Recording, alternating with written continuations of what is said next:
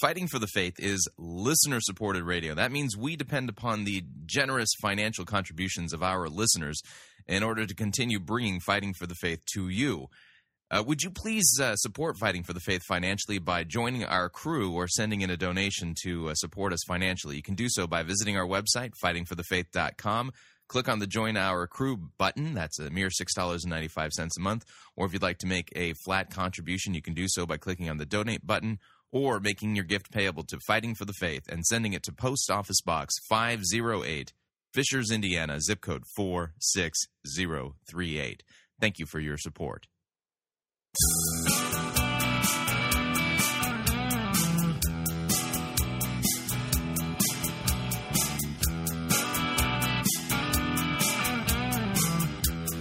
It's time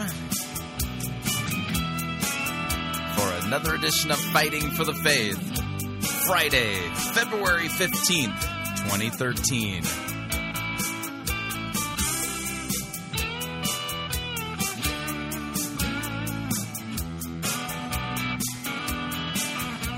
Now, I should warn you, I'm going to be out of town the first few days of next week, so don't panic.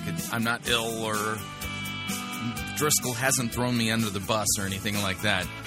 I have an annual commitment, and I'm going to be out of town. So thank you for tuning in. You're listening to Fighting for the Faith. And my name is Chris Roseborough. I am your servant in Jesus Christ. I almost forgot my name. Short-timer syndrome or something like that. I am your servant in Jesus Christ. This is the program that dishes up a daily dose of biblical discernment, the goal of which help you to think biblically, help you to think critically, help you compare what people are saying in the name of God to the Word of God. So have you ever heard that phrase kicked around? Authenticity. You've heard of the term authenticity, right? And I think of the movie The Princess Bride, where that Sicilian guy keeps saying the word inconceivable, and then finally, one of the other guys says, "I do not think that word means what you think it means." I think authenticity is one of those words where the people who use it, I don't think it means what they think it means. All right, and I'll kind of demonstrate this a little bit later in hour number one, but I want to kind of set the program up with the thought out there. In fact, I've decided that I'm going to name this episode of Fighting for the Faith the Inauthenticity of Authenticity. Yeah, can you have inauthentic authenticity? I think there's a lot of inauthentic authenticity running around out there, because here's the idea. Over the holiday, in fact, during the Christmas season, we had family in from out of town. It was fantastic. My daughter was here, my grandson was in, and my son-in-law was in, and then my parents flew. We had a really nice Christmas. And one of the things we did during Christmas time, since I had a little bit of downtime, we watched a little bit of television. And there's this program that if I had more time, I think I would end up going through like the entire past archives of all of their episodes. And the name of the program is Overhaulin'. Have you all seen the movie but the TV program Overhaulin'? And one of the things I just love about this program is it's kind of like the gospel in action. And what I mean by that is that at least in the episodes that I watched from the early days of Overhaulin', because apparently they've got like a new version of it out now on the Velocity channel. Yeah, whatever that is. I don't know what that's a very fast channel. It moves quickly.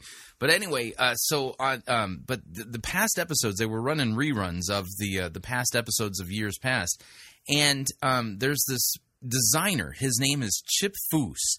And from what I can gather, Chip Foose is one of these guys, if he isn't a Christian, I would be shocked. Okay, just one of those things. He seems like the kind of guy who keeps to himself, but he is a very gifted, graphic artist and car designer and fabricator, and it just comes together just beautifully. And what they do on this program, at least what they used to do back in the old days, is they would find somebody who owned a classic car, okay, but just didn't have the money or the means to be able to put into it to restore it, but they love the car and and so what happens is that the Chip Foofs gang, the overhauling people, what they do is they stage a theft of that person's vehicle. Something happens, it gets towed away, or somebody steals it, or whatever, and then they run them through the ringer for about a week. Basically acting like they give them bum phone numbers to bogus police officers who are apparently working the case, kind of thing, to kind of string them along. To keep them in the dark as to what's really happening, because what they've really done is they've taken this beat up classic vehicle and they've sent it to Chip Foos's secret laboratory, and the overhauling team gang of fabricators and car restorationists, and these people are literally taking the old bones of these classic cars and just tearing them apart and then rebuilding them from the ground up. And at the end of it, I mean, it's a better than new creation with a Chip Foose design on it. Okay, and so all of the overhauling cars, somewhere on there, there's Chip Foose's signature. Okay, now if I were to run around, there was a time, what was a car that I would have that's worth restoring? Okay, yeah, now I got it. Okay, working with the metaphor here. Okay, so work with me for a second. Okay. There was a time when I owned a 2001 Toyota Celica. Okay, now it's a small little, four-cylinder, sporty-looking vehicle, right? And when it came out, I mean, it was a fantastic-looking car. And of course, now they've stopped making them. You can't even get it anymore. But my son ended up purchasing it from me when he was in high school, and so he drives it around. And obviously, the vehicle is more than 10 years old. It's got several 100,000 miles on it, and it's not looking new. It's had better days. And so let's for the sake of argument, let's pretend that what I decide to do is I say to my son, son, it's time for us to overhaul your Celica, and he'd be all excited. Oh, we're going to overhaul it? Yeah, you and me, we're going to overhaul it. So I take out a can of spray paint and I spray paint some rally stripes on it, and maybe get a little armor all going on the wheels, and at the end of it, after I've overhauled it, I go ahead and sign Chip Foose's signature somewhere on Joshua's Celica, and I say, look, we've overhauled your car, and it's an authentic Foose design. Now, being that my son is taller than I am, a lot taller than I am, and he's young, I'm old. He's in shape, I'm not in shape. Things could potentially go bad. My son may decide to retaliate against me for such a lame thing, by getting physically violent. Not to the point of killing me or anything like that, but making sure that I got a good bruise on my arm or something like that. He might do something like that. Okay, but the whole point of this little metaphor here is that if I go ahead and decide to overhaul my son's Celica, which used to be mine, and then sign Chip Foose's name on it, that wouldn't be an authentic Foose design. Now, would it? No, of course, it wouldn't be. Okay, so that being the case, okay, when we talk about authenticity, what are we talking about? When we're talking about authenticity as it relates to Christianity and the church, okay? Now, you would think that the way authenticity was being kicked around or used, but that people were talking about, well, we need to make sure that we have the authentic Christian faith. But the more people I hear use the term authenticity, the more I'm convinced that that's not exactly, in fact, not even close to what it is that they mean. When they talk about authenticity, it's not talking about authentic Christianity, something objective, the faith once for all delivered to the saints. Instead, authenticity has more to do with the subjective feelings of the person who is talking about authenticity. It's about being authentic to yourself. Well, how can you be authentic to yourself in the context of Christianity and then say that your Christianity is authentic? You can't. that would mean that that's like me signing my name on, after spray painting my son's car, which I would probably do a horrible job at, by the way, and then citing Chip Foose's name and saying, see, it's an authentic Foose overhaul and design. It's far from it. Okay, so when we talk about authenticity, okay, in terms of the Christian faith or Christianity or Christian doctrine or the church or something like that, I think we ought to be talking about the authentic Christian faith. And if we're going to talk about being authentic, well, that would mean teaching sound biblical doctrine. Christ and Him crucified for our sins. The faith once delivered to the saints. That would actually require us to do a little bit of comparative work, if you would.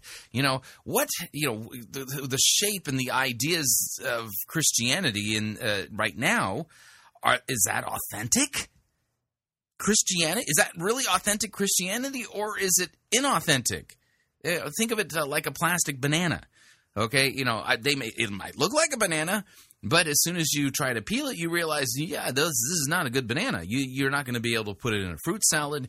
You're not going to be able to mash it up and feed it to your 1-year-old. You get what I'm saying. So, today we're going to kind of explore just, if you would, through some examples, the concept of the inauthenticity of so-called authenticity. And we got several different segments that we'll kind of talk about here. We're going to first listen to a recent promotional video put out for a brand new book called Girls with Swords. Girls with Swords. You remember Lisa Bevere? She's the Lioness Arise fame. We've covered her a little bit here at Fighting for the Faith. She's not a super regular person who shows up here, but we're going to take a look at her recent video promoting her teaching series entitled Girls with Swords, and so we'll take a look at that, and then I promised you we'd get to this, and but we didn't get to it yesterday because of the format for the program yesterday. But Jonathan Brozozog of Passion Church, I think you're going to agree with me here. He's flat out engaged in plagiarism. He's plagiarized a popular stand-up comedian by the name of Michael Jr., and I will play the tape for you, and then let you hear compare the one is the comedian, the other is Jonathan Brozozog, to see if he's really engaged in plagiarism, and which, by the way, if pastors are out there plagiarizing people, is that really authentic Christianity? Is that really authentic sound biblical doctrine? Probably not. And then we'll change gears and we'll do a T.D. Jakes update. He recently received an award from the BET network. They have an annual honors award ceremony that they do, and they recognized T.D. Jakes for his educational contributions.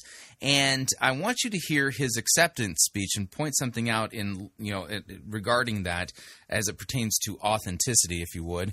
And then we'll round out the first hour, if you would, with a rather interesting video. I was recently made aware of this YouTube channel called Relig-ish. Relig-ish by the gal hosting the YouTube channel. It's kind of a video blog, if you would. Her name is Rachelle Mee-Chapman. And you just got to hear it to get it. But again, the overarching theme for hour number one is the inauthenticity of authenticity. And then in hour number two, we are going to be listening to not a good sermon, a fantastic sermon. This is a really good sermon that we're going to be listening to, delivered by Daniel Neades at a small Baptist church on the Isle of Man. And it's just, let's just put it this way. If you were to think of the Bible itself in terms of gold mining, okay, if you're familiar with gold ore, okay, those people who mine gold, who are gold miners, they talk about high grade ore, okay. Well, the Bible is high-grade ore, but just because it has high-grade ore in it doesn't mean that you're skilled in getting the gold out and showing it off and extracting it and using it right. Well, Daniel Neades takes the high-grade ore of the Old Testament, particularly, this is a sermon regarding Genesis 2 and 3, And he literally mines it for every speck of gospel gold that you could possibly imagine. It's just well done. It's sublime how it's delivered. It's just one of the better sermons I've heard. And so I'm very excited to pass that along to you today. So that will round out our program. And since we're going to be doing a Lisa Bevere update, well, that requires us to play this.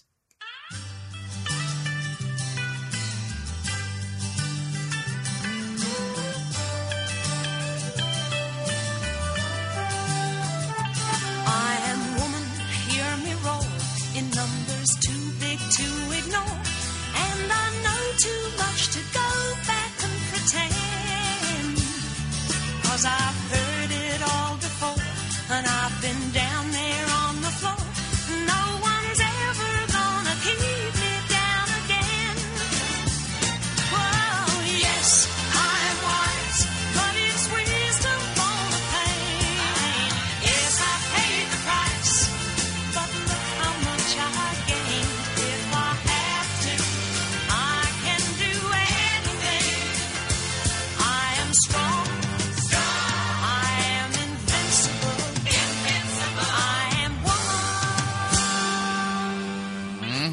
All right, so that's our update music for when we do a update of Lisa Bevere. And, well, unfortunately, she has a new product coming out, a new teaching series. I think it includes videos and maybe even a book. And the name of it is Girls with Swords. And, well, see if you can make any sense of what it is that Lisa Bevere says in this promotional video of hers promoting her latest endeavor, Girls with Swords. Here's Lisa Bevere. I am so excited about this message of Girls with Swords, how to carry your cross like a hero. See, we just got like a couple of seconds into it, and already I'm going, what? So she's excited about this message, Girls with Swords, how to carry your cross like a hero. Wow.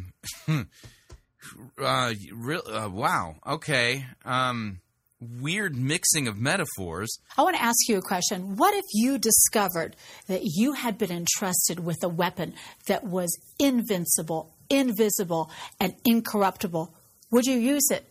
Because, see, the Word of God is that weapon in the Spirit that God has entrusted to His... Yes, the Word of God is called the sword of the Spirit, but it's not invisible.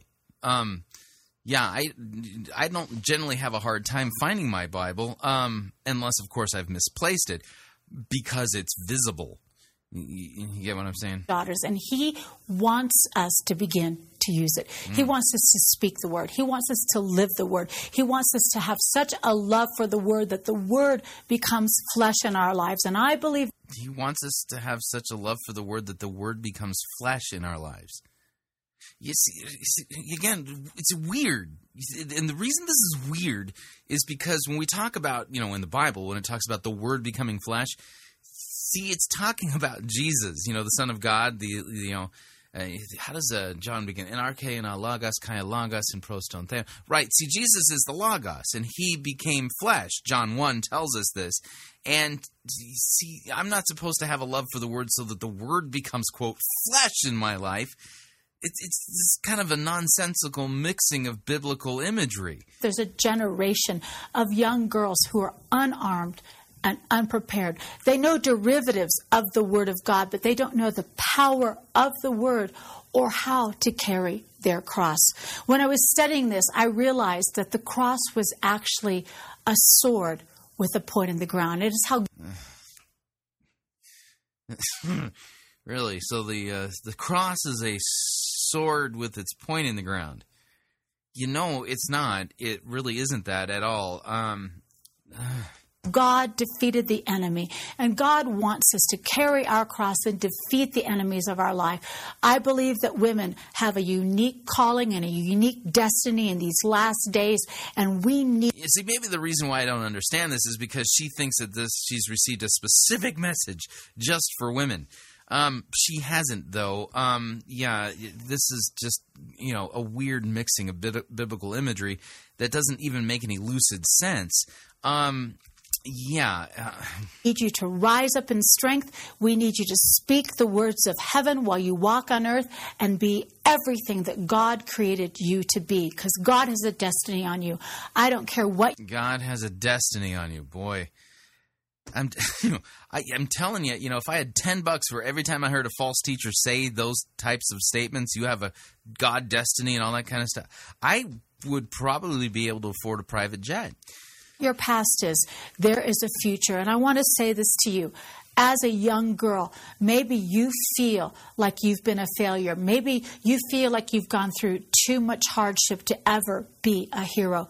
Let me tell you. Too much hardship to be a hero. Where in the Bible are any of us called to be heroes? The attacks on your life up until this point have much more to do with who you might be in the future. Oh, wow. Wow, what a thought. See, Satan's purposely holding you back. Yeah, because he knows what you're going to be in the future. He doesn't want you to do that. No, because you're amazing. You're a girl with a sword, which is a cross with a... Never mind. Than who you have been in the past. I need you to know that there is something inside of you that is terrifying to the enemy for him to target you so specifically. Really? There's something inside of me that... Wait a second, this is only for women. So rise up in purpose and in strength and join along with your sisters and your brothers, and we begin to wield the sword of God's Spirit, the Word of God, to bring light, hope, love, and truth to this world. God bless you. Yeah, thanks. I don't have much hope for Lisa Bevere's latest endeavor, the Girls with Swords tome. She doesn't seem to be able to skillfully handle God's word as it is, which reminds me, have you ever seen the Mark Twain quote where he talks about the world's best swordsman? That the world's best swordsman has nothing to fear from the world's second best swordsman. I know it's a weird quote, but Mark Twain points out the fact that the person who has the potential to do the most damage to the world's best swordsman is the world's worst swordsman. Yeah, because he doesn't know what he's doing. And so, I mean, where real swordsmen who are trained to properly use swords understand how to thrust and to parry and to, and all that. That's like the extent of my jousting, not jousting, but fencing language. But they know how to do all these things properly. Somebody who's completely unskilled will just come in and just start swinging and going crazy. That's the person that the world's best swordsman must be fearing. And I'm, after watching this brief intro video to Lisa Bevere's latest Girls with Swords thing, it's pretty clear she's as close to the world's worst swordswoman out there, at least in rightly handling God's word, which means she could really do a lot of damage. Just saying. Moving along. All right, since this Jonathan Brozozog update technically falls under the category of great moments in seeker-driven preaching, I have to play this.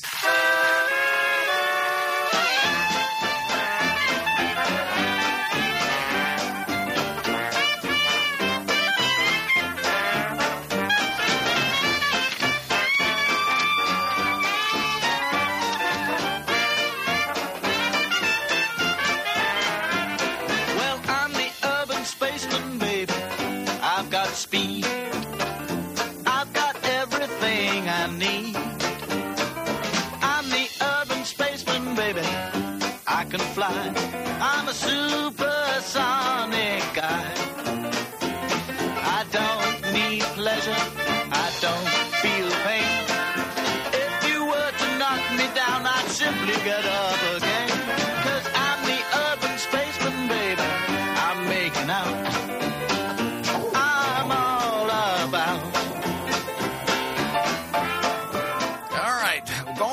to Passion Church. Let me go ahead and kill this music here.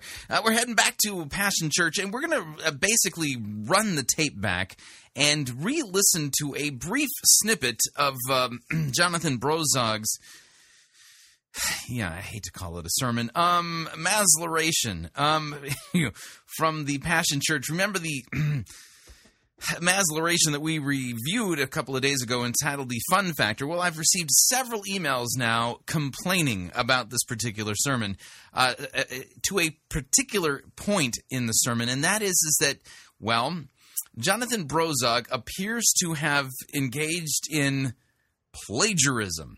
Yeah, let me run the tape back. This is from the 19-minute mark in the sermon, and let's review the tape, and we'll get his statement or his use of a particular humorous anecdote or concept, and then we will then check what he said to, well, the person whom everybody is claiming that he stole it from. So here's Jonathan Brozog from the sermon The Fun Factor. Listen in.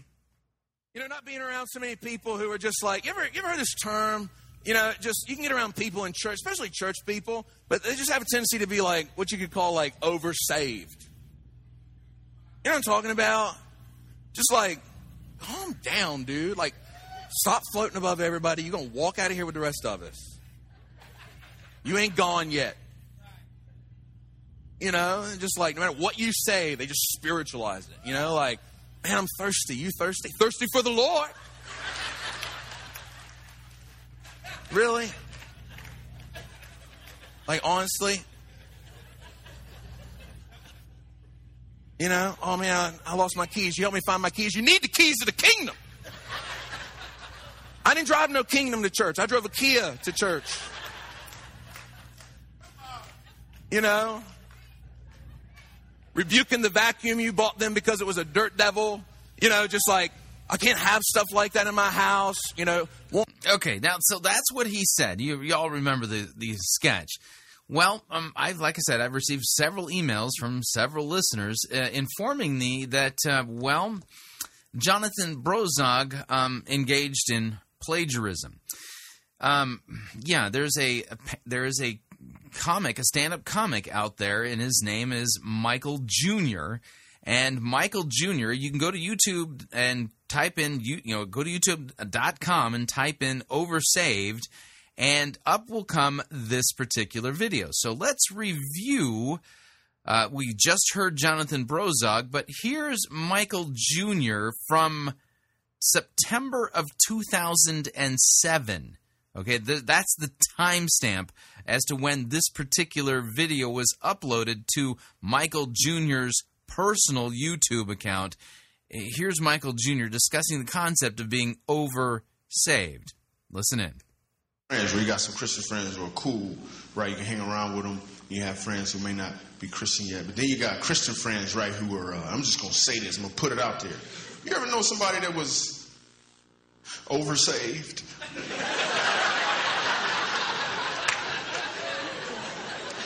Like, you can't even have a regular conversation with them. You just try to be like, man, it's a hot one. It's pretty hot.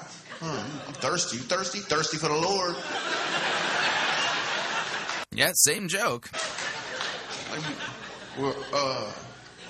Okay, cool. Hey, I lost my keys. Could you help me find my keys? Seek first the kingdom of God. It's like, I just lost my keys. Man, I don't know. You need the keys to the kingdom.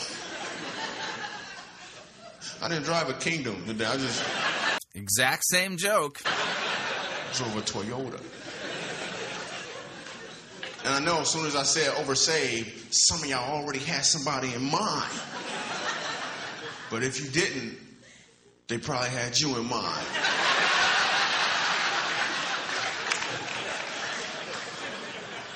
You might be oversaved and you don't even know it. I'm going to help you out. This is how you can know if you're oversaved. If you're at the restaurant and you order a fruit salad, you start to pray over it. But your prayer lasts so long. By the time you eat, it's trail mix. You oversaved. If your friend buy you a vacuum cleaner and you rebuke it because it's a dirt devil. Yeah, I think that would qualify as, well, plagiarism. What do you think? I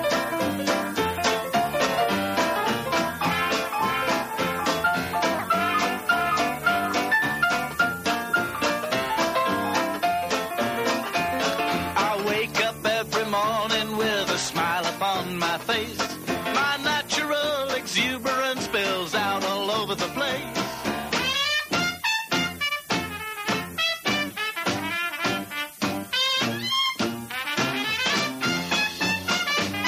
Well, I'm the urban spaceman, I'm intelligent and clean. I'm sure you all know what I mean. Yes, I'm the urban spaceman, as a lover, second to none. It's a lot of fun. I never let my friends down. I've never made a boo. I'm a glossy magazine, an advert on the tube. I'm the urban spaceman, baby. Here comes the twist. I don't exist. All right, we're up on our first break. If you'd like to email me regarding anything you've heard on this edition or any previous editions of Fighting for the Faith, you could do so. My email address is talkback@fightingforthefaith.com, or you can subscribe on Facebook, facebook.com/Pirate Christian, or follow me on Twitter. Stay tuned. We'll be right back. Got a TD Jakes update and another one. Don't want to miss it. We'll be right back. Living a life of purpose can't save you. You're listening to Fighting for the Faith. You're listening to Pirate Christian Radio. We'll be taking your false doctrine now.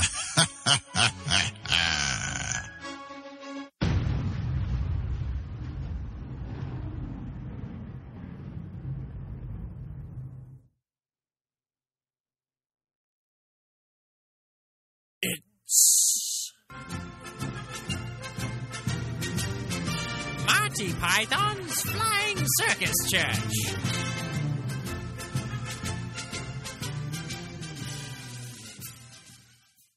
So the new pastor came in and shut down the Sunday school, canceled the adult Bible study, dumped the hymnals, sacked the choir, and put in a praise band and started preaching sermons that sound like they could be preached or done on Dr. Phil's program. It's awful. I didn't expect a kind of purpose-driven inquisition. Nobody expects the purpose-driven inquisition. Our chief weapon is purpose. Purpose and vision. Vision and purpose are two weapons. Purpose and vision. And ruthless relevance are three weapons. Purpose, vision, and ruthless relevance in an almost fanatical devotion to Rick Warren are four weapons. Now, amongst our weaponry are such elements as purpose, vision. I'll come in again. I didn't expect a kind of purpose-driven inquisition. Nobody expects the purpose-driven inquisition. Amongst our weaponry are such diverse elements as purpose, vision, ruthless relevance, and almost fanatical devotion to Rick Warren, and nice Hawaiian shirts. Oh, damn. I can't say it. You'll have to say it. What? You'll have to say what the bit about our chief weapons are. I couldn't do that.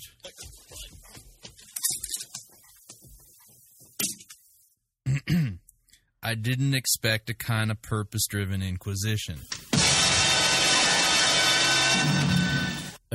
Nobody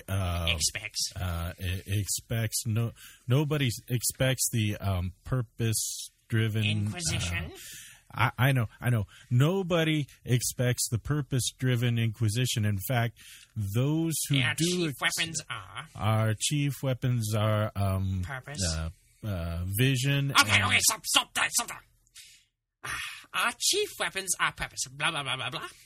Youth Pastor Rick, read the charges.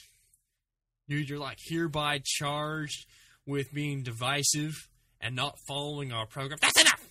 Now, how do you plead? Well, We're innocent. Ha! Ha! Ha! Ha! We'll soon change your mind about that!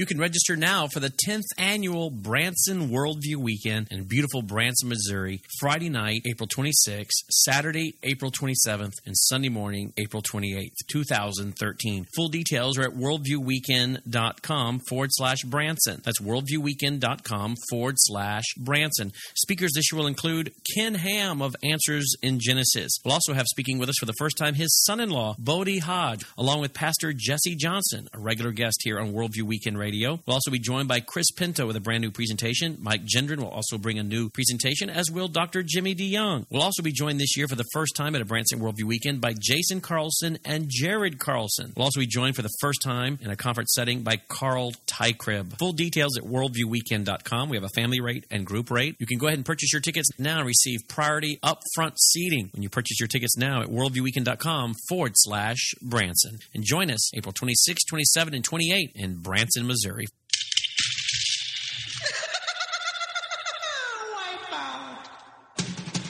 The spring and summer travel seasons are just around the corner, and the last thing you want to do is pay more for your airfare, hotel, and rental car than you need to. That's why Pirate Christian Radio is proud to have Cheapo Air as one of our featured advertisers. Cheapo Air has over 18 million flight deals, low airfare guarantees, and 85,000 negotiated hotel rates around the globe. And if you visit our website, piratechristianradio.com/cheap, we have a promo code that will save you an additional $10 off of Cheapo Air's already low prices. So visit piratechristianradio.com/cheap, write down the promo code, click on the web banner, and book your spring or summer travel today. And remember, a portion of your purchase at Cheapo Air will go to support Pirate Christian Radio. That web address again is piratechristianradio.com/cheap. Thank you for your support.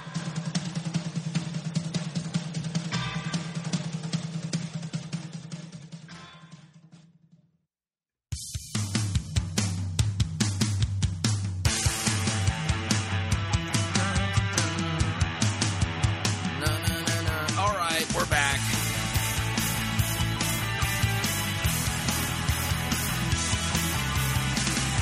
Warning, if the vast majority of your pastor's sermon preparation involves plagiarizing popular stand-up comedians, you don't actually attend a church. Just a reminder, Fighting for the Faith, this is listener-supported radio. That means we depend upon you and your generous gifts and financial contributions to continue to bring Fighting for the Faith to you and to the world.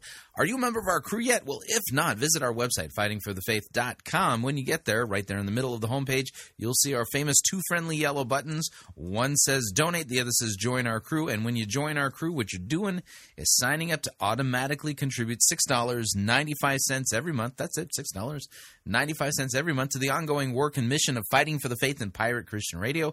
And of course, if you'd like to specify the amount that you would like to contribute, you could do so by clicking on the donate button, or you can make your gift payable to Fighting for the Faith and then send it to Post Office Box 508, Fishers, Indiana, zip code 46038. And those of you supporting us, again, I cannot thank you enough for your support of what we do. We truly cannot do what we do here at Fighting for the Faith without it. All right, moving along, we have an update regarding T.D. Jakes, which requires us to do this.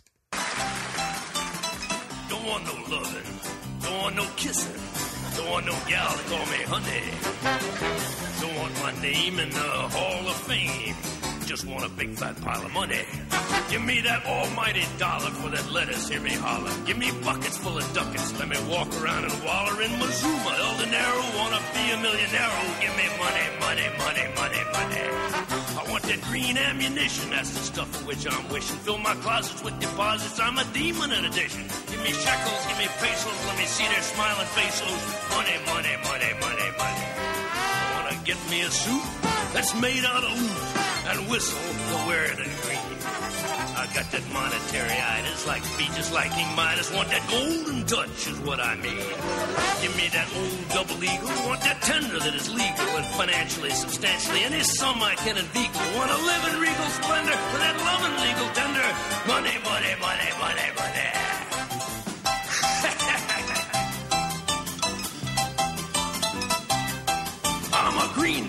collector. I'm a paper bill inspector. I'm a savage for that cabbage man. To me is golden nectar. Pour that filthy lucre on me. Spread those loving germs upon me. Money, money, money, money, money. And if they ever plant trees of each purpose, you know, I want to be the guy that they send out to prune them. Oh, give me money. All right, yeah, that's Dr. Teeth from The Muppet Show. Money, money, money. All right, so the BET Network, you can find this at BET.com. They have an annual honors award ceremony. They award different people for different things, and T.D. Jakes and his wife were in attendance at the event, and T.D. Jakes was given an official award and honor by the BET Network. And the reason I'm playing this is because I want you to hear what T.D. Jakes said in his acceptance speech of his award that he received from the BET Network. It's important, especially if what we're talking about today is authentic Christianity versus inauthentic Christianity, if you catch my drift. Here's T.D. Jakes being honored by the folks at BET. Here we go. All right, so they just announced that T.D. Jakes has won the honor for education, and so he's ascending the stage to receive his award for education.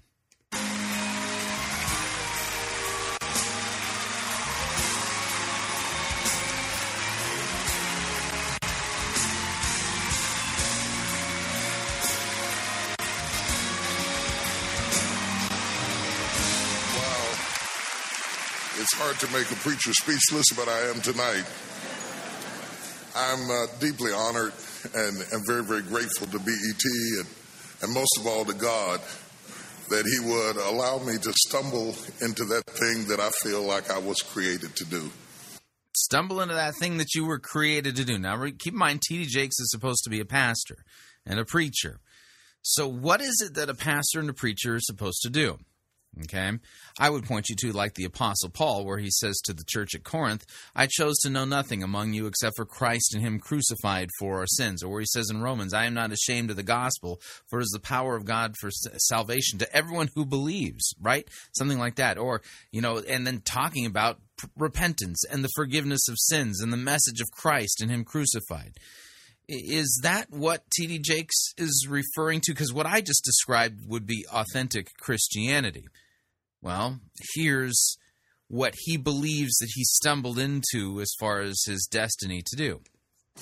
I believe that we are all created by a creator to be creative, and that we have all kinds of gifts down inside of us. So we're all created by a creator to be creative, and we have all kinds of gifts inside of us. Uh-huh. Some of us are blessed to locate them and find them, and some are not. I'm really blessed tonight because I found that thing that when I get out of the bed in the morning, I feel like I was created to do it. I believe it is my destiny to help other people reach their destiny, and to that end, I have lived my life. So it's his destiny to help other people reach their destiny.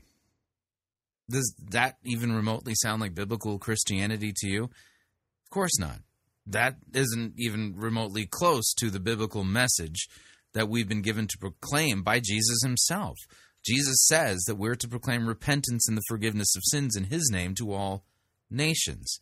That's what Christians are supposed to be preaching and teaching about. But T.D. Jakes, he's talking about, well, he believes it's his destiny to help other people find their destiny because, God created us all to be creative and because he gave us all kinds of gifts and all that kind of stuff. Now, here's the point, okay? T.D. Jakes is one of these guys who's changed the message. He calls himself a Christian, calls himself a Christian pastor, and, a Christian bishop, okay? He's supposedly one of the most powerful voices in Christianity today. But if he was really doing his job and preaching Christ's word, preaching repentance and the forgiveness of sins, and truly preaching sound biblical doctrine, do you think for a moment that the BET network would have honored him with an award? No, not at all. In fact, I see this award that T.D. Jakes received at the BET Honors Award ceremony to be proof positive that if you are willing to basically put on a facade, masquerade, pretend to be a Christian pastor, and change the message of from what the Bible says to what the world wants to hear, that you will receive, and no joke, accolades, public honor, and awards from the world the way T.D. Jakes did just now, recently, right? But if you're not willing to change the message to tell people what they want to hear, then you're going to languish in obscurity and be part of a small little remnant of a bunch of people who are irrelevant that the world will not only not pay attention to, actually will be hostile to should they come in contact with you. But T.D. Jakes, he's received a prestigious award from the BET network, and divulged the fact that he believes that we have a creator God who created us to be creative, and that he believes it's his destiny to help other people find their destiny. None of that has anything to do with biblical Christianity, but a lot of people think that that's authentic Christianity because look at T.D. Jakes. He's so popular. He receives awards and things like that. Actually, the fact that the world is giving him awards for his message should tell you something. It isn't authentic Christianity. It's something completely different. Moving along.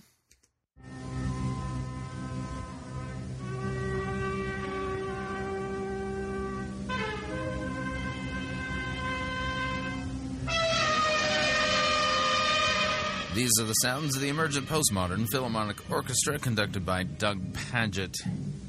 This is their homage to the nihilistic philosophy of Friedrich Nietzsche, one of the foundational thinkers within postmodern thinking.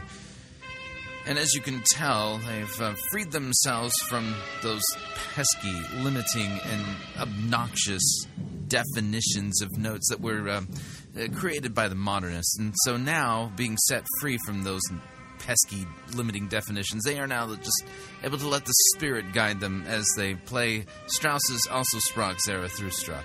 Here, listen in.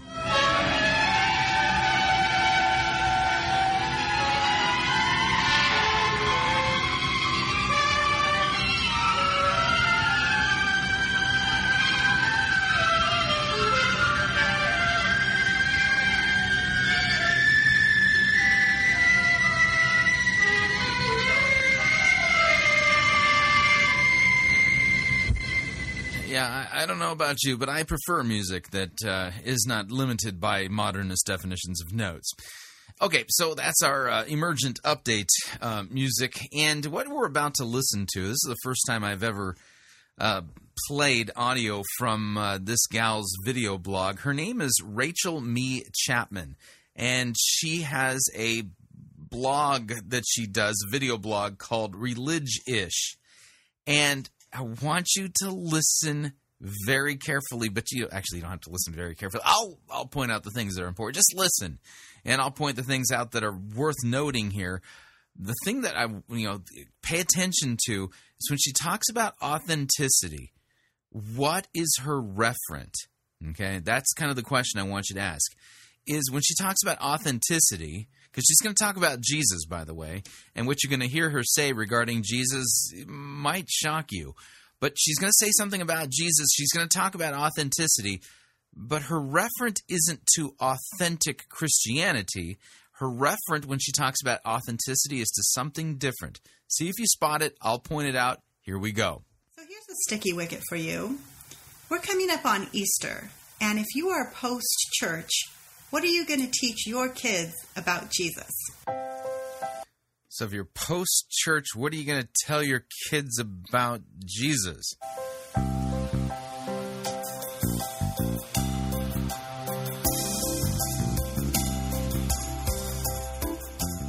Now today is Ash Wednesday, so it's the first day of the Lenten season, 40 days leading up to the death and resurrection of Christ.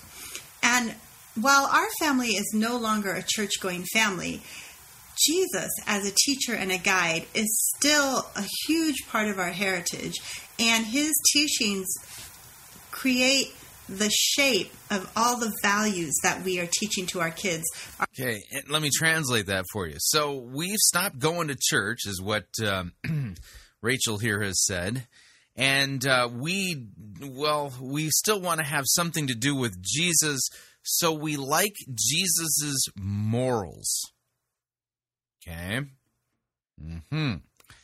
So, okay, Jesus, the moral guy, are caught up in the teaching and examples of Jesus. The values we're teaching our kids also reflect the teachings of Buddha and the teachings of Judaism, because there's so much overlap between the religious traditions. Okay. So Jesus is just like, any other religious teacher. Now, if you were listening to the Fighting for the Faith on Wednesday, the Dr. Brian Borgman's Born of the Virgin Mary, Conceived by the Holy Spirit, Born of the Virgin Mary lecture made a very important point, and that's this, that if Jesus is really born of the Virgin Mary, he's in a class by himself. If he really suffered under Pontius Pilate, died, and then rose again from the grave on the third day, thus validating the claim that he made to being the Son of God, the one true God in human flesh, then Jesus is not anything like Buddha, Muhammad, any of the other enlightened teachers of Hinduism or any of the other religions. But Rachel here has put Jesus basically in the same class as these other folks. Why? Because she likes the shape of his values and his morals. We continue. And yet, we come out of a Christian background. So, Jesus is a huge part of our heritage. So how do we pass that on to our kids in a way that is rooted in our heritage and respectful of our heritage, but authentic to our current beliefs and values? Did you catch that? This is what I want to talk about, authenticity. Let me back it up and then not interrupt it so that you can hear it in context, because what she says is important. So how do we pass that on to our kids in a way that is rooted in our heritage and respectful of our heritage, but authentic to our current beliefs and values, and creative enough to grow with us as a family and to allow the kids to grow in their understanding of Jesus as they mature into adults? Okay, so what's her reference there when she's talking about being authentic? Is she concerned about authentically teaching Jesus, being authentic to historic Orthodox Christianity, being authentic to what the Bible reveals about Jesus? Nope. In that sentence, authenticity, the referent to it was herself, her values, her ideas. Now, why on earth would I want a Christianity that is authentic to her rather than authentic to who Jesus truly is, what he actually did, what he truly said and has done? You see, if I were to make if I were to listen to her Christianity, or her respectful view of Jesus, he's we like the Buddha and Muhammad and Allah, and because there's so much overlap between all the different religions, and we like the shape of Jesus's values. My question is, what if Jesus actually rose from the grave bodily, like the eyewitnesses tell us that he did? Then no one is like Jesus. He's in a class all by himself. Buddha doesn't even come close. His bones are still moldering in the grave, right? Same with Muhammad and all the other religious teachers. So we got a real problem here, and that is that if authenticity, when you use the word authenticity and you become the reference to that, you got to be authentic to yourself. Well, that requires you to basically do a hack job when it comes to Christianity, because you're not interested in authentic Christianity. No, you want a Christianity that molds with your authenticity to yourself. See, that's not Christianity. Let's listen a little longer. One of the things you can do to teach the life and stories of Jesus to young children is to gather up picture books that reflect the parables of Jesus and the story of Jesus' birth and life in ways that you feel comfortable telling. Yeah, in ways that you feel comfortable telling? What if you run across something in the story of Jesus in one of the Gospels that you're not comfortable with? You know, like a miraculous claim, or where he calls down woes on the Pharisees and says that their mothers are snakes. You know, you brood of vipers. What if you're not comfortable with that? What do you do with that, Jesus? Well, she has an answer. And with especially young children, you can always kind of edit as you go along if there's a phrase or two in there that you don't feel comfortable with, because, you know, they're just looking at the pictures and listening to your story, and you could edit it along. Yeah, so you can edit it a lot. So is this authentic Christianity, the authentic Jesus that she's interested in teaching her children about? No. In fact, the Jesus she wants to teach her children about is, well, not the authentic Jesus. It's a fictionalized, edited, and censored Jesus that she's comfortable with because she has to be authentic to herself. Okay, so when you talk about authenticity, and by the way, a lot of folks, when they talk about authenticity, this is what they mean. Not authentic to what the historic Christian faith is taught. Not authentic to what is revealed in Scripture. No, it's authentic to yourself. Your subjective feelings about what you're comfortable about passing along regarding the Jesus story. And don't worry, you can just edit as you go along, because no point in teaching something you're not comfortable with. You wouldn't want to be inauthentic to yourself now, would you? So what we used to do when our children were very young was we would use these 40 days of Lent to be 40 stories about Jesus. And every night we would read to them either a storybook about a parable that Jesus told, or a storybook about Jesus. And we also had a Stations of the Cross prayer book for kids that my daughter, who's 14, just told me this weekend that she totally remembers sitting at night with her dad and reading through that Stations of the Cross book, and that it was one of her favorite things about Easter time. And remember that at this young age, everything precious and good comes in a storybook. To be read to is most kids' favorite thing, or one of their favorite things. The charm of a beautiful picture book really sparks their imagination, and of everything good, fairies and fantasy lands and being able to ride in a rocket ship comes out of a picture book. So you can just turn Jesus into, well, just a fictional character, like a fairy or Santa Claus or something like that.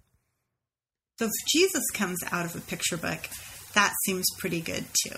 Now, as your kids get a little older and they enter the crafting stage, one of the things that you can do is to set up the tradition of having an Easter or a springtime tree. So, you know, they sell these trees at Michael's and Target and stuff. They're just bare branched trees. Some of them light up.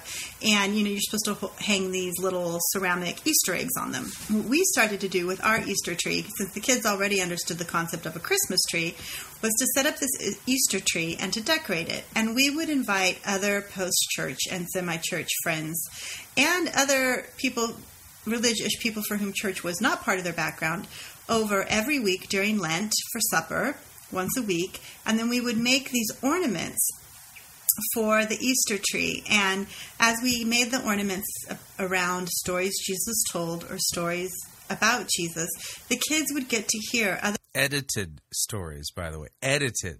Other members of their community share why this story or that lesson was important to them. And then why it was important to them. Who's in the driver's seat in this Relig-ish religion? You are. You're crafting, you're creating your own designer Jesus, edited, of course, to fit your comfort, and then passed along to your children as, like a fairy story character type of person. And, with your own little traditions that you've created. Is this authentic Christianity? This isn't authentic Christianity. Notice I use the term authentic to refer to the real deal when it comes to Christianity. What's really there, revealed in Scripture. Is this the authentic Jesus? No. This is a Jesus who's been edited, censored, certain parts of him, carefully X'd out, avoided. Certain things about him highlighted, and then we share with each other why that particular story was important to me. Because when people talk about authenticity, they're not talking about authenticity being authentic to historic Christianity. No. They're talking about being authentic to themselves.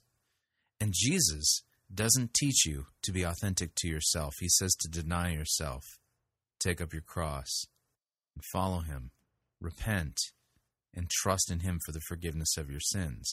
For he was born of the Virgin Mary, suffered under Pontius Pilate, was crucified, died, and was buried, and rose again on the third day after he was crucified.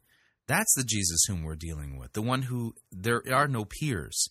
There's nobody that even compares to him. But if you're post-church, that would mean what you really are technically is an unbeliever. And you're haunted by Jesus. So rather than coming to grips with the authentic Jesus, you instead craft your own. And when you do that, when you make a Jesus that's authentic to you, not authentic to who he is, you don't have the real Jesus. You have an idol. And that idol, even though it's named Jesus, can't save you. All right, we're up on our second break. If you'd like to email me regarding anything you've heard on this edition or any previous editions of Fighting for the Faith, you can do so. My email address is talkback@fightingforthefaith.com, or you can subscribe on Facebook, facebook.com/Pirate Christian. Follow me on Twitter, my name there, @Pirate Christian. Quick break. We'll be right back with a fantastic, authentic Christian, gospel-centered, Christ-centered sermon. Don't want to miss it. Stay tuned. We'll be right back. Socioprofied religiosity won't save you. You're listening to Fighting for the Faith. This is the air I breathe. This is the air I breathe.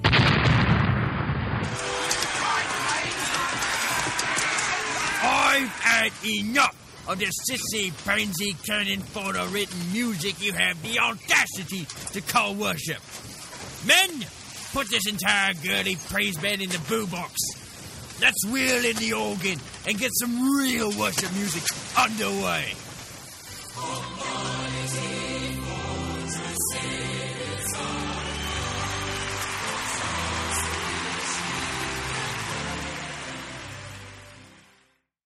Ye be listening to Pirate Christian Radio.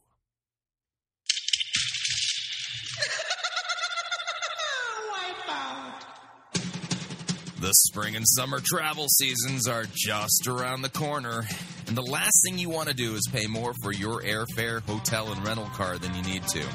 That's why Pirate Christian Radio is proud to have Cheapo Air as one of our featured advertisers.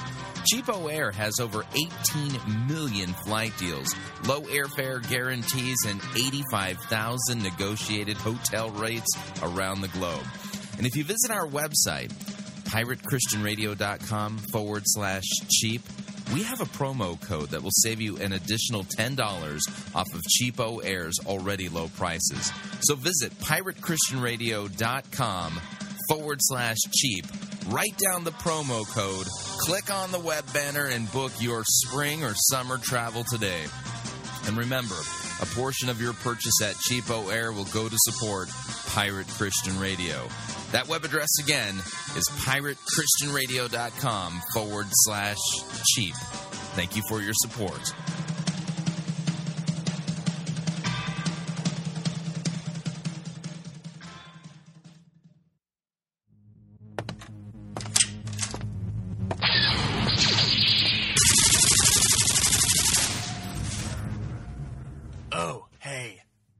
come in. What was I just doing, you might ask? Well, I just conquered the outer rim planet of Pico Palm with my trusty double-barreled nuclear plasma cannon. Well, I just did in this video game. But how is it possible for someone like myself to play 13 hours straight and not get a headache? It's quite simple, really.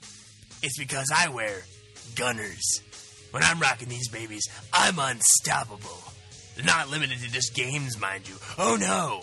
I rock the spreadsheet, the PowerPoint, the word processor, and when that's all done, I hop my T16 and fry me some toasters. If you want to get in on the action, then head over to piratechristianradio.com/gunners. You gotta see it to believe it.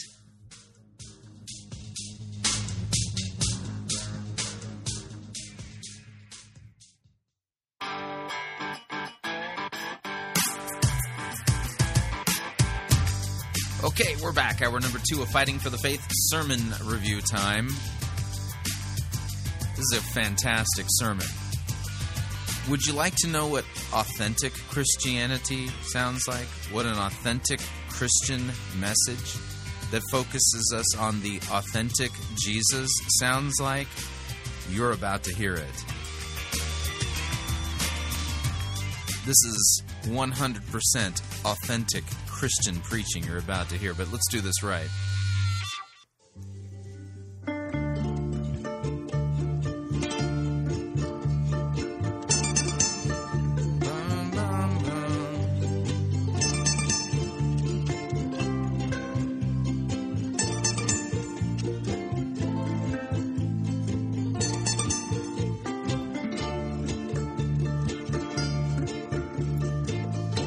The good, the bad, the ugly. We review it all here at Fighting for the Faith. We're an equal opportunity sermon reviewing service. Today's fantastic sermon comes to us via Grace Baptist Church, Port Erin. That's in the city or town of Port Erin on the Isle of Man, which is that island that sits right in the center of the Irish Sea between the UK and Ireland. The name of the sermon is He Gave Them New Clothes, and it's an expository, Christ-centered sermon focusing us on Genesis chapter 2 and 3. That's what we're going to be hearing here, and it's delivered by Daniel Neades. Now, rather than telling you about this sermon, I think the easiest thing to do would be to go ahead and just turn this all over. You'll get what's going on. Daniel takes a little bit of time to go into the Gospel of Luke to explain that all of Scripture is about Christ. He then reads the biblical text from Genesis and then proceeds to point us to Christ in this text. It's wonderfully done. It's sublime, actually. I think you will find this to be comforting and just fantastic. So without any further ado, let me kill the music here.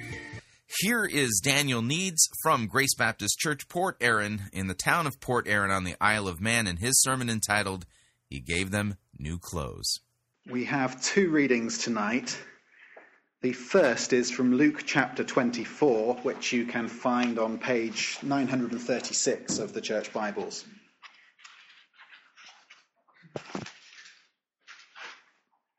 Shortly after Jesus' resurrection, 2 disciples are on their way to Emmaus, and we're going to pick up the story at verse 13. Now behold, 2 of them were travelling that same day to a village called Emmaus, which was 7 miles from Jerusalem. And they talked together of all these things which had happened. So it was while they conversed and reasoned that Jesus himself drew near and went with them. But their eyes were restrained, so that they did not know him. Now let's skip down to verse 25. Then he said to them, O foolish ones, and slow of heart to believe in all that the prophets have spoken. Ought not the Christ to have suffered these things and to enter into his glory? And then in verse 27 we have a key verse for this evening. And beginning at Moses and all the prophets, he expounded to them in all the scriptures the things concerning himself. And we learn from that verse that all the scriptures speak of Jesus. So when we read the Old Testament, as we're going to do in a little while, we should expect to see Jesus there. And if we don't find him, we haven't yet properly understood the text. So let's jump to verse 44 and continue. The 2 disciples from the Emmaus Road have returned to Jerusalem and joined the 11 and those who were with them there. Jesus appears in their midst and proves to them the reality of his bodily resurrection. He shows them his hands and feet, and even eats a piece of broiled fish and honeycomb with them. And then Jesus says, verse 44, "These are the words which I spoke to you while I was still with you, that all things must be fulfilled which were written in the law of Moses and the prophets and the Psalms concerning me." And he opened their understanding, that they might comprehend the Scriptures. And again, we see there that understanding the Scriptures means that we see the things there that are written about Jesus. And when we come to the Old Testament, including the first 5 books of Moses, we should look to see Christ and his work there. And now, in verse 46, we have Luke's account of the Great Commission. And Jesus said to them, "Thus it is written, and thus it was necessary for Christ to suffer and to rise from the dead the 3rd day, that repentance and remission of sins should be preached in his name to all nations, beginning at Jerusalem. And you are witnesses of these things." And here we see the pivotal focus of the whole Bible, the suffering of Christ and his rising from the dead. Everything points to this.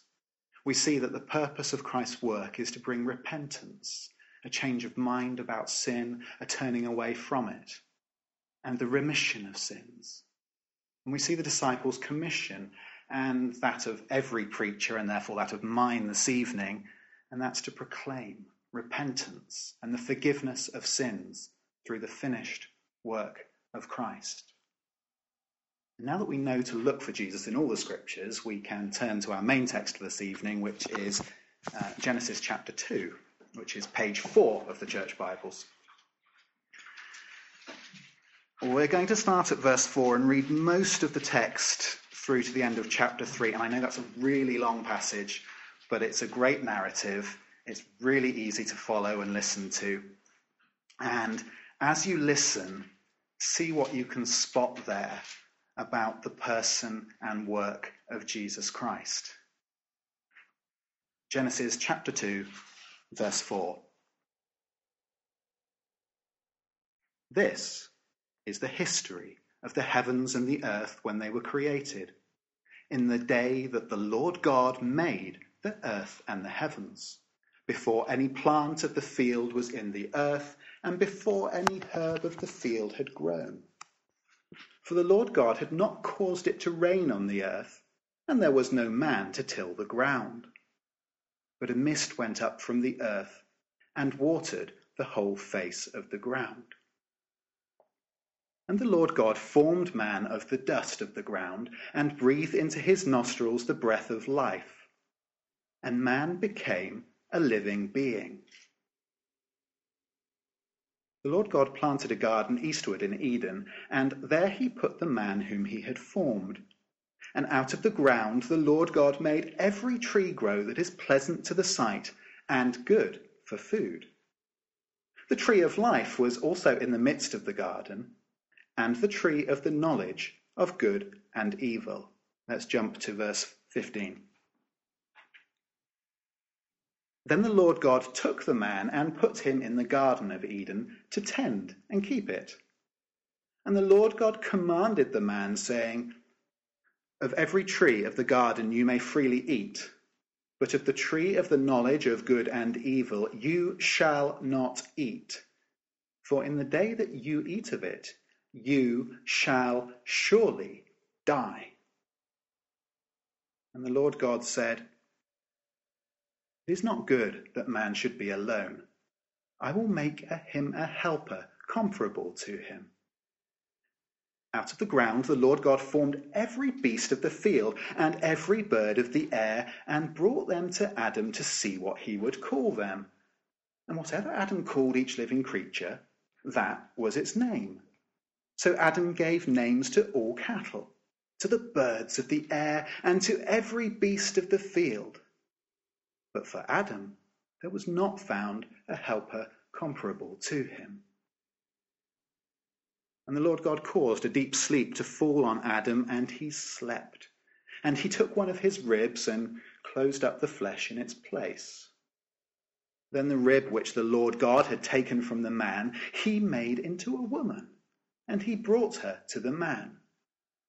And Adam said, "This is now bone of my bones and flesh of my flesh. She shall be called woman, because she was taken out of man. Therefore, a man shall leave his father and mother and be joined to his wife, and they shall become one flesh." And they were naked, the man and his wife, and were not ashamed. Now, the serpent was more cunning than any beast of the field which the Lord God had made. And he said to the woman, "Has God indeed said, 'You shall not eat of every tree of the garden'?" And the woman said to the serpent, "We may eat the fruit of the trees of the garden, but of the fruit of the tree which is in the midst of the garden, God has said, 'You shall not eat it, nor shall you touch it, lest you die.'" Then the serpent said to the woman, "You will not surely die, for God knows that in the day you eat of it, your eyes will be opened, and you will be like God, knowing good and evil." So when the woman saw that the tree was good for food, that it was pleasant to the eyes, and a tree desirable to make one wise, she took of its fruit and ate. She also gave to her husband with her, and he ate. Then the eyes of both of them were opened, and they knew that they were naked. And they sewed fig leaves together and made themselves coverings. And they heard the sound of the Lord God walking in the garden in the cool of the day. And Adam and his wife hid themselves from the presence of the Lord God among the trees of the garden. Then the Lord God called to Adam and said to him, "Where are you?" So he said, "I heard your voice in the garden, and I was afraid because I was naked, and I hid myself." And he said, "Who told you that you were naked? Have you eaten from the tree of which I commanded you that you should not eat?" Then the man said, "The woman whom you gave to be with me, she gave me of the tree, and I ate." And the Lord God said to the woman, "What is this you have done?" The woman said, "The serpent deceived me, and I ate."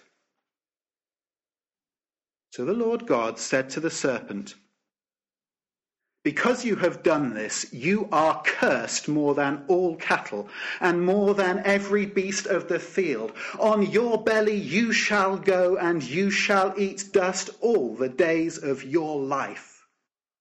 And I will put enmity between you and the woman, and between your seed and her seed.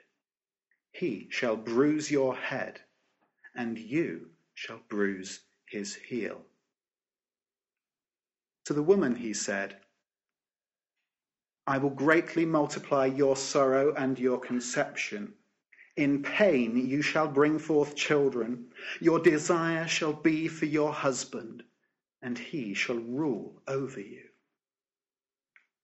Then to Adam he said, "Because you have heeded the voice of your wife, and have eaten from the tree of which I commanded you, saying, 'You shall not eat of it,' cursed is the ground for your sake. In toil you shall eat of it all the days of your life. Both thorns and thistles it shall bring forth for you, and you shall eat the herb of the field. In the sweat of your face you shall eat bread, till you return to the ground. For out of it you were taken.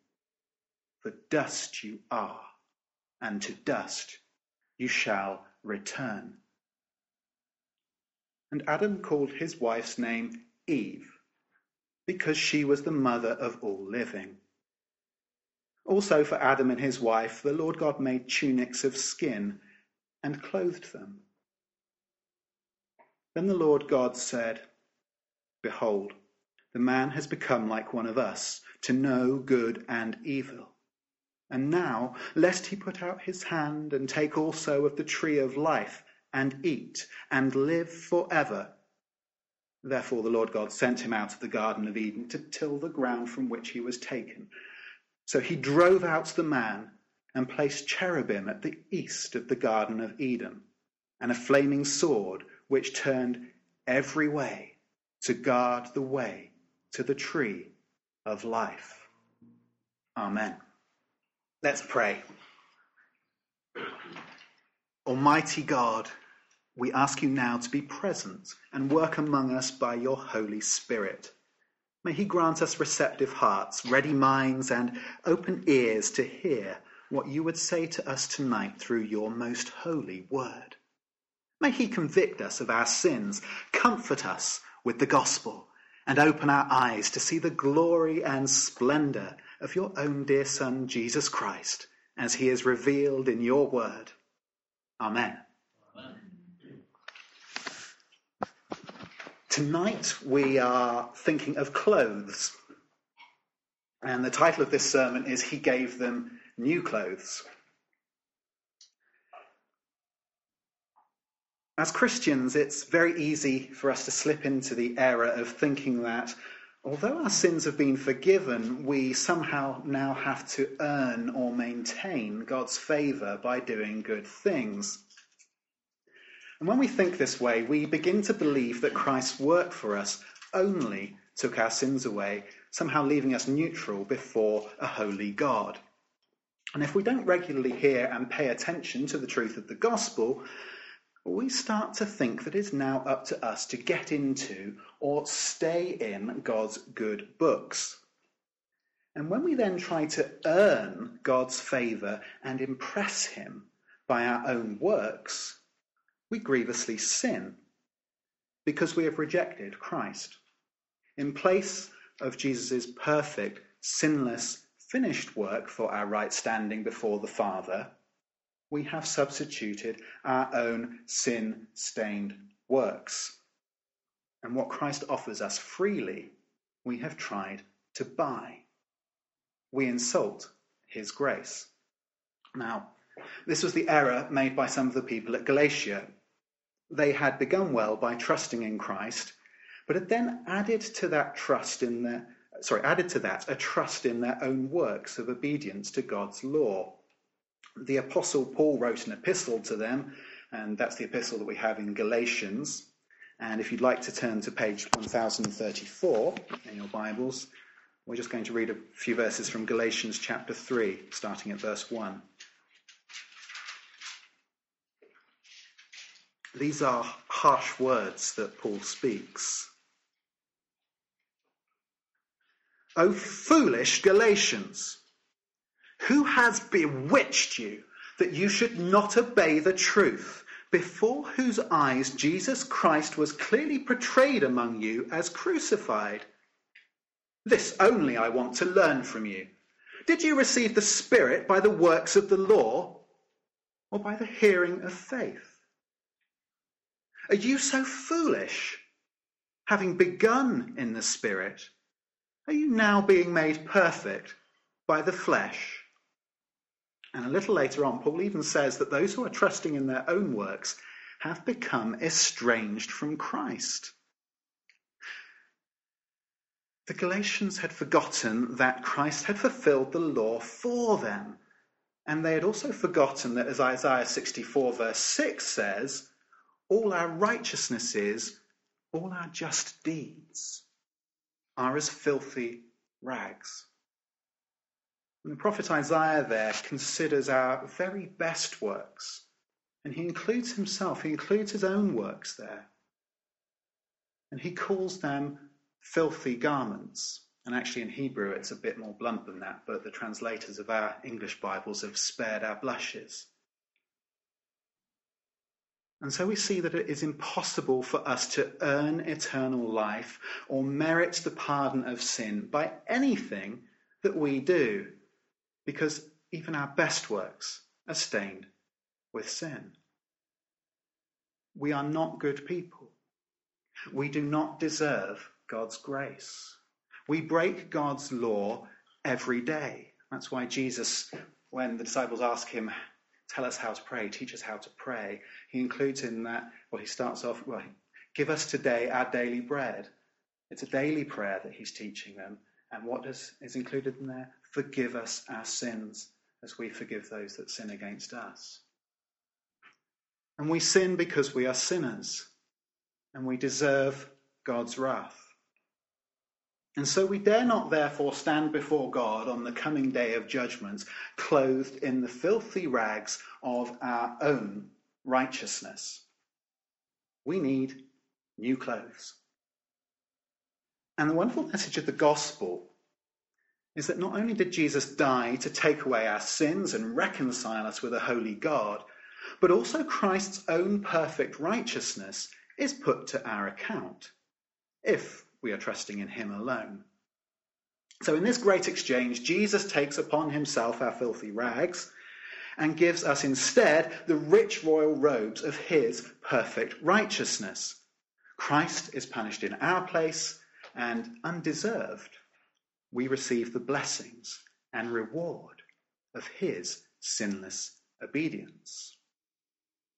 Now, if you'd like to turn to Ephesians chapter 2, verse 8, which is page 1038 in the church Bibles, we'll see what Paul tells us there.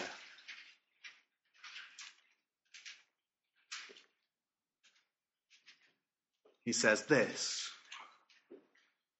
"For by grace you have been saved through faith, and that not of yourselves, it is the gift of God, not of works, lest anyone should boast. For we are his workmanship, created in Christ Jesus for good works, which God prepared beforehand that we should walk in them." See there, we're saved for good works, but we're not saved by good works. We receive the promises of the gospel through faith alone. That is, by trusting in the promises of God to us in Christ. And since our salvation and our faith is the gift of God and entirely his work, we have nothing in ourselves of which to boast, and so all the glory belongs to him. And being made new creatures in Christ, the faith that has been given to us inevitably results in our doing the good works that God has prepared beforehand for us to do. We see then that Jesus sets us free from our having to earn favour with God by giving us that favour that he has merited for us as a free gift. And so if you are now in Christ, the Father looks at you and is pleased with you, because he is pleased with his Son. And God is pleased to accept our good works performed from faith, tainted though they are by sin, because he has already accepted us in Christ. Let me say that just once more, in case you missed it. The Father does not accept you because of your works, but accepts your works because he has already accepted you for the sake of his Son. Now that's all by way of introduction. It's a long introduction. Let us now turn to our Genesis text and see what we find there. My aim for the remainder of our time is to just help you connect a few scriptural dots so that you can see how Christ's work of taking away our sin and giving us his own righteousness is found throughout the scriptures. Genesis chapter 2, verse 25. They were both naked, the man and his wife, and they were not ashamed. They are in the midst of a garden paradise, recipients of the bountiful goodness of the Lord God. He had created them and placed them there with a blessing. Be fruitful and multiply. and near to where they stand is the tree of life, and the tree of the knowledge of good and evil. Before the woman had been created, the Lord God had commanded the man concerning that latter tree, saying, "Of every tree of the garden you may freely eat, but of the tree of the knowledge of good and evil you shall not eat, for in the day that you eat of it you shall surely die."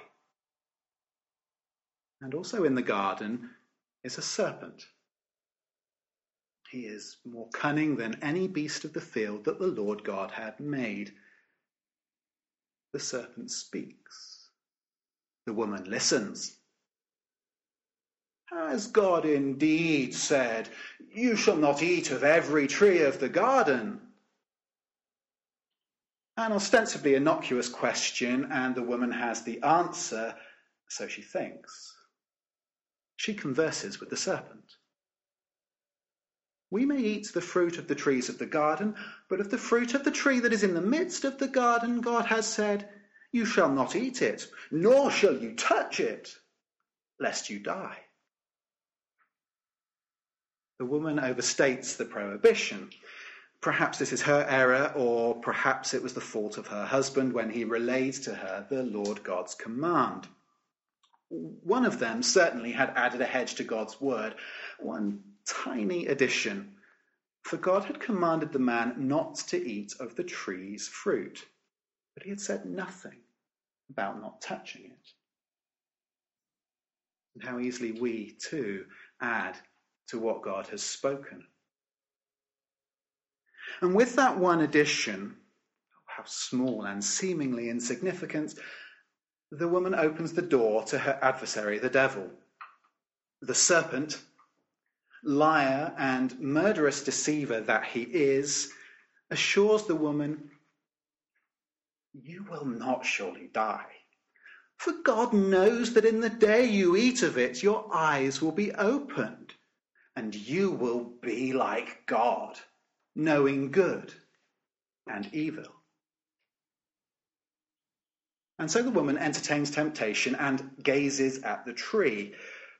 What a beautiful tree. How good it would be for food. And enticed by her desire to become wise like God, she reaches out and takes its fruit. See, she's unharmed. The serpent was right. Surely there's no danger here. And having suffered no consequence from touching the fruit, she eats it. In contravention of God's command, a fatal act. The woman also gives to her husband who is with her. Why has he not intervened to keep her from harm? Does he not see the danger? The man had heard the clear words of God's voice forbidding him to eat this fruit. He had heard the Lord God's prescient warning, "For in the day that you eat of it, you shall surely die." And in willful, unbelieving rebellion against his Creator, the man raises the fruit to his lips and eats. Sin enters the world through Adam, and death through sin. Having eaten, the eyes of the man and his wife are opened, and what they see is their own nakedness. By God's benevolent grace, the very instrument of their fall is the means by which they recognize their fallen state. Innocent, they ate the fruit of the tree of the knowledge of good and evil. Guilty, their open eyes now know their own evil and lack of good. They are sinners against the Lord God and breakers of his holy law. As are we. For all Adam's children born of the will of the flesh are born dead as slaves to sin. From pride or desperation, we try to array ourselves with the filthy rags of our own best good works, and thereby we only add to the guilty debt we owe to the holy, clean, and righteous God. They were both naked, the man and his wife, and now they are ashamed. They sew fig leaves together and make themselves coverings, yet their forlorn manufacture of leafy clothes cannot cover the shameful guilt of their sin. Nothing they can do can scrub away the deadly stain. It runs too deep. And so, hearing the sound of the Lord God walking in the cool of the day, they hide themselves among the trees of the garden. Their effort is in vain. The Lord God calls, "Where are you?" And they are found by his voice. Just as the leaves of a tree were insufficient to cover their naked guilt, even so a whole garden of trees cannot hide their shame before the Lord God, who uncovers the thought and the intent of every heart. The man answers, "I heard your voice in the garden, and I was afraid because I was naked, and I hid myself." The Lord inquires as to the source of their knowledge. "Who told you that you were naked? Have you eaten from the tree of which I commanded you that you should not eat?" And confronted with their guilt, the pitiful confessions come, such as they are. Not contrition, not repentance, but a frightened attempt to divert their burning shame in the presence of the Lord God's voice. "The woman whom you gave to me, she gave me of the tree, and I ate.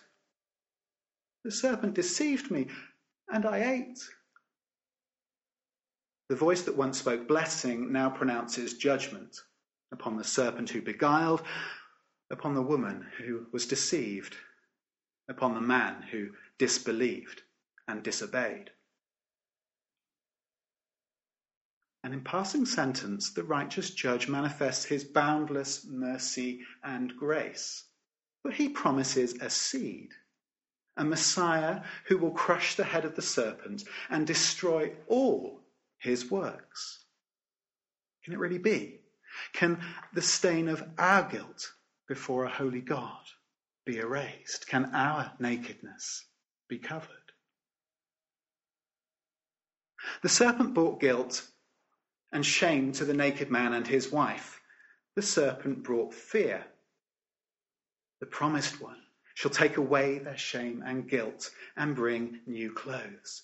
His perfect love shall cast out fear. And in earnest of his promise, the Lord God kills and makes tunics of skin. The first animal blood is shed to cover sin and shame. And yet the stain remains, for it is not possible for the blood of bulls and goats to take away sins. And so countless more impotent sacrifices would be offered for Eve's children, each death a reminder of sins, of nakedness, of shame. To keep the man from eating of the tree of life and living forever, the Lord God drives him out of paradise, placing cherubim and a flaming sword to guard the way to that tree.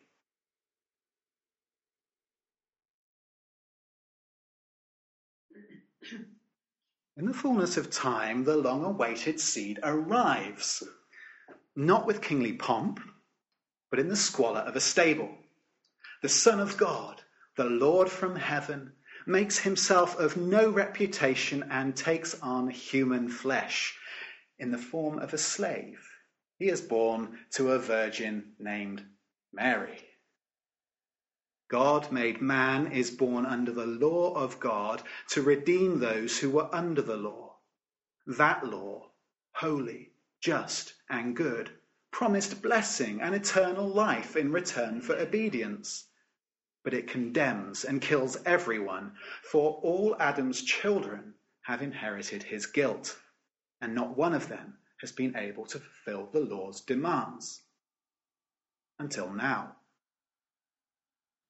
An angel of the Lord commands that this seed be named Jesus, meaning God saves, for he will save his people from their sins. And through 33 years of perfect obedience in fulfillment of the law, Jesus fashions new clothes for his chosen bride, the church. That's us, by the way. Better than fig leaves, better than animal skins, these are the robes of his very own righteousness. And nearing the completion of his earthly work, the bridegroom makes a new covenant with his beloved. The first Adam took forbidden fruit from his wife and at her bidding ate. This last Adam breaks blessed bread and gives it to his bride, bidding her, take, eat. This is my body broken for you. And in like manner he proffers cupped wine, saying, drink, all of you, for this is my blood of the new covenant, which is shed for many, for the remission of sins. And then he lays down his life, obedient even to the death of a cross. The spotless sacrifice Lamb of God takes his bride's place and for her becomes a curse. His body broken. See, the blood of the new covenant pours from his head, his hands, his feet. For without the shedding of this blood, there can be no remission of sins. The price of her sin must be paid to propitiate the wrath of a thrice holy, just and righteous God. Yes, even this terrible price. And so the Lamb takes from his bride her filthy rags, casting them away as far as the east is from the west. And with the wine of his precious holy blood, he who is without blemish washes clean his blemished bride. And this blood accomplishes what animal blood never could, cleansing her of every sinful stain. See, he says to her, I have removed your iniquity from you, and I will clothe you with rich robes. It is finished, he cries, and bowing his head, he gives up his spirit.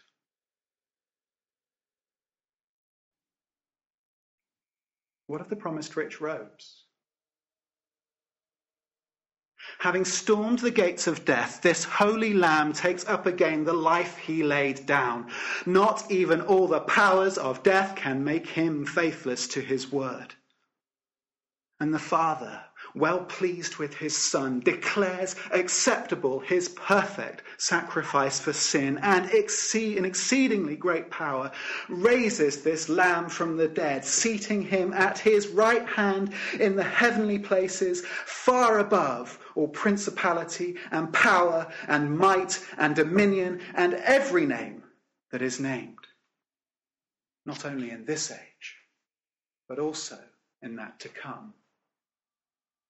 And nor is there salvation in any other, for there is no other name under heaven given among men by which we must be saved.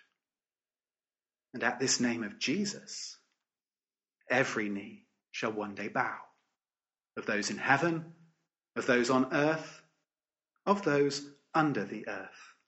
Every tongue shall confess that Jesus Christ is Lord, to the glory of God the Father. The bride is now holy and without blemish. She has been clothed with rich robes fit for her marriage to her King, and in her wedding joy she sings the words of Isaiah 61. I will rejoice greatly in the Lord. My soul shall be joyful in my God, for he has clothed me with the garments of salvation. He has covered me with the robe of righteousness, as a bridegroom decks himself with ornaments, and as a bride adorns herself with her jewels. And thus the death that came into the world through the sin of the first Adam is by the last Adam conquered.